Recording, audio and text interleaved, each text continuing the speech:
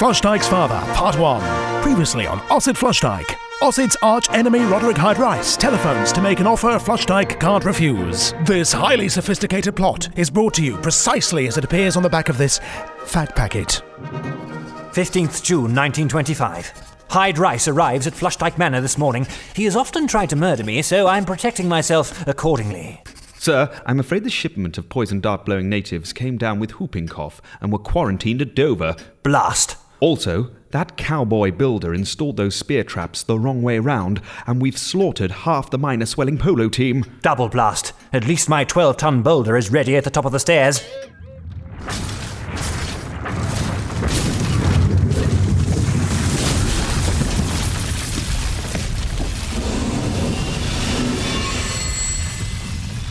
I think there may be a problem with the release mechanism, sir. What makes you say that?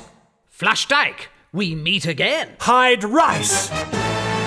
As you know, I'm still wanted for treason. The police arrested me, but Pancho busted me out. Hello. Confound your effeminate Mexican dwarf accomplice. Flushdyke, I want you to pull strings with your contacts at the Secret Service to get the treason charges dropped. And why would I do that? Because if you don't, I won't tell you who your real father is. My real father? I pulled your Secret Service file, and the truth is a scandal.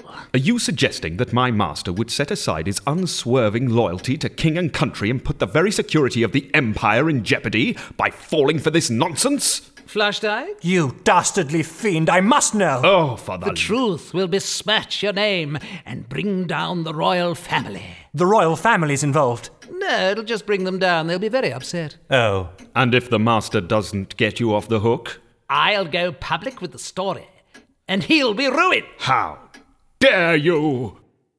Right. Well, I don't think we have much choice, Jenkins. We could just shoot Hyde-Rice on the spot, sir. The antiseptics made the spot much smaller. You'd never hit it. Pistol, Jenkins. Rifle, Pancho. Cannon, Jenkins. Division of Armored Tanks, Pancho. Hello.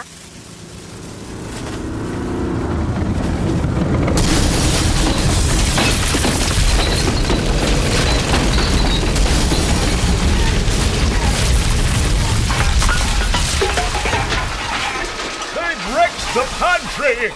All right, Hyde-Rice. We can't trump your tanks.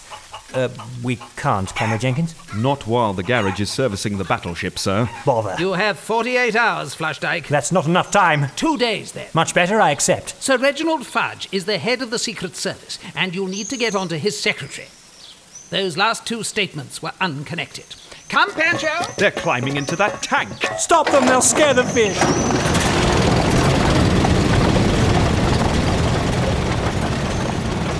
Sir, we have to think carefully. I think we're blowing this out of all proportion. By the way, where's Derek? Our Yeti is still learning the ropes, sir. Tea, please, Derek. I fear the lack of opposable thumbs will play havoc with the bone china tea service, sir. I guess we just keep trying.